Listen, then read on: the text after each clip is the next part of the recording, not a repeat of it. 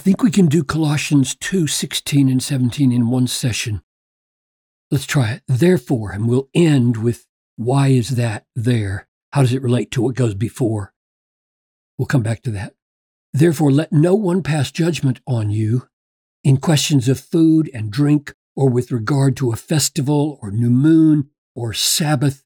These are a shadow of the things to come, but the substance belongs to Christ. The reason I put this word here, which means body, literally body, very common word, they're translating it substance, and I think that's okay, but the picture, I think, is like this. So there's the body standing, and it casts a shadow, and these are the shadow: food, drink, festival, new moon, Sabbath. So that cluster of externals are the shadow, and the point is that they are shadows, those things, food and drink, all those rules, all those practices of festivals and new moons and Sabbaths and rules about abstaining and eating and drinking are shadows pointing to things to come, namely Christ and his way of salvation in our day. And so if you are giving yourself to food and drink and festival and new moon as the way to avoid judgment and get Christ, you're missing the point. He has come. The body is here. He came into the world. He lived. He died, which will relate to this therefore here and what's gone before.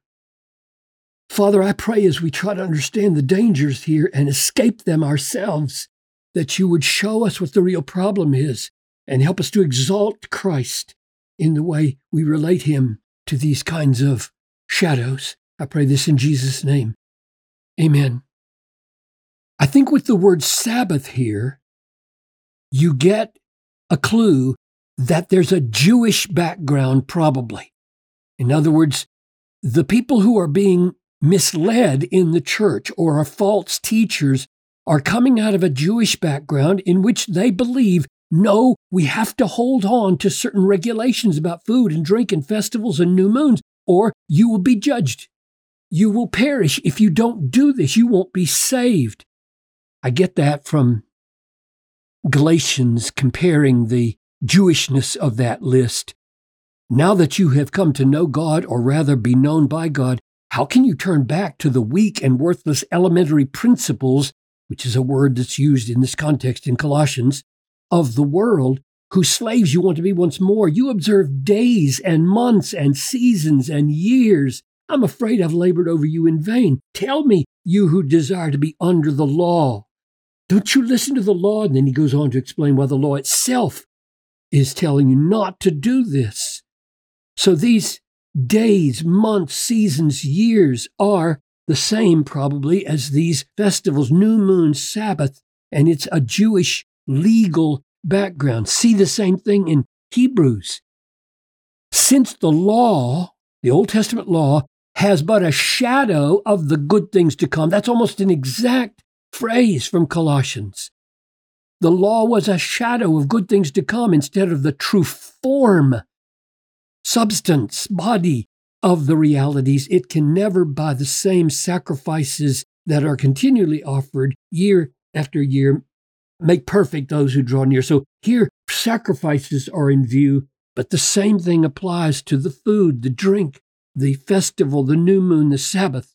So all of that to say, probably the background here is a Jewish background with a failure to understand that the Old Testament principles and laws and practices were a shadow pointing to the Messiah, and that he has come, and these things are now fading away. They don't have the kind of prominent role or necessary place in obedience that they once did.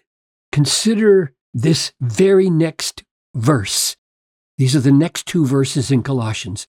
Let no one disqualify you. So that's the same idea of don't let them judge you. Don't let them say you're damned if you don't do these things. Don't let them disqualify you like that.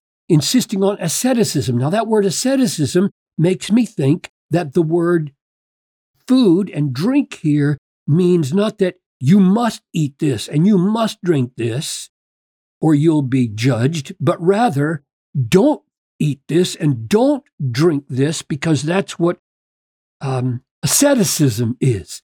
So this Jewish group is evidently influenced by an ascetic bent and involves in some way worship of angels. People really struggle to put together the false teaching behind the book of Colossians, but the least we can say is that it's got this Jewish background, it's got a list of rules, somehow the worship of angels is involved, and that may well relate to these rulers and authorities here that were put to an open shame back in verse 15. Going on in detail about visions puffed up without reason in their sensuous mind and not holding fast to the head, the substance, the body. That's the idea, the same idea as we saw in verse 17.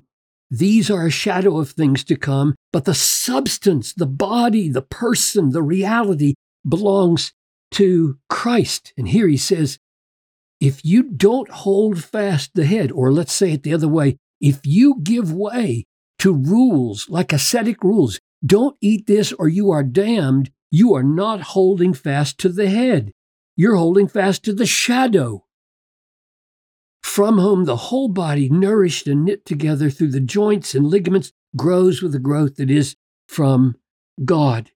In other words, the big issue here is Christ and the role he has in our salvation, replacing in his fullness the rules of food, drink, festival, new moon, Sabbaths, as though one would be judged rightly if one abstained from any of those things. Let's go to the next phrase, or the next two verses. If with Christ you have died to the elemental principles of the world, why, as if you were still alive in the world, do you submit to regulations? Do not handle, do not taste, do not touch, referring to things that all perish. They're just shadows. They're perishing, they're fading away, according to human precepts.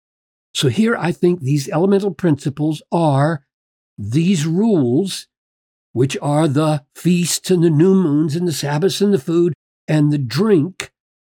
And he's saying the reason you should not be controlled by these, governed by these, judged by these is because you're dead. You're dead. And you're acting like you're still alive in the world. Now that, to conclude, is what I think therefore refers to. What is therefore? Therefore, let no one pass judgment on you. Therefore, let no one take you captive. Therefore, don't act like you are not dead. Don't act like you are alive to these things. You're dead to these things. What went just before? What went just before was having been buried with him in baptism. You're dead, in which you were also raised with him. You're alive to a new reality, the head, by the power of faith in the powerful working of God who raised him from the dead. And then this text that we spent so much time on, in which we have full forgiveness because all of our record of debts that stood against us were nailed to the cross. But really what Paul is picking up on here is, if you have died with Christ, don't act like rules, like don't handle, don't taste, don't touch, which were just passing away shadows, are still the realm in which you live. You don't live in that realm anymore. You are alive to Christ. So let no one pass judgment on you in questions of food or drink or with regard to festival and new moon, as though you must practice asceticism in order to be saved. Those things are passing away shadows of things to come, and what has come is Christ, who is the substance. All those things are pointing to Christ as your food, Christ as your drink, festivals of celebrating Christ, monthly and weekly celebrations of Christ. He's the reality, not those rules. And so don't let anyone take you captive and pass judgment in that way.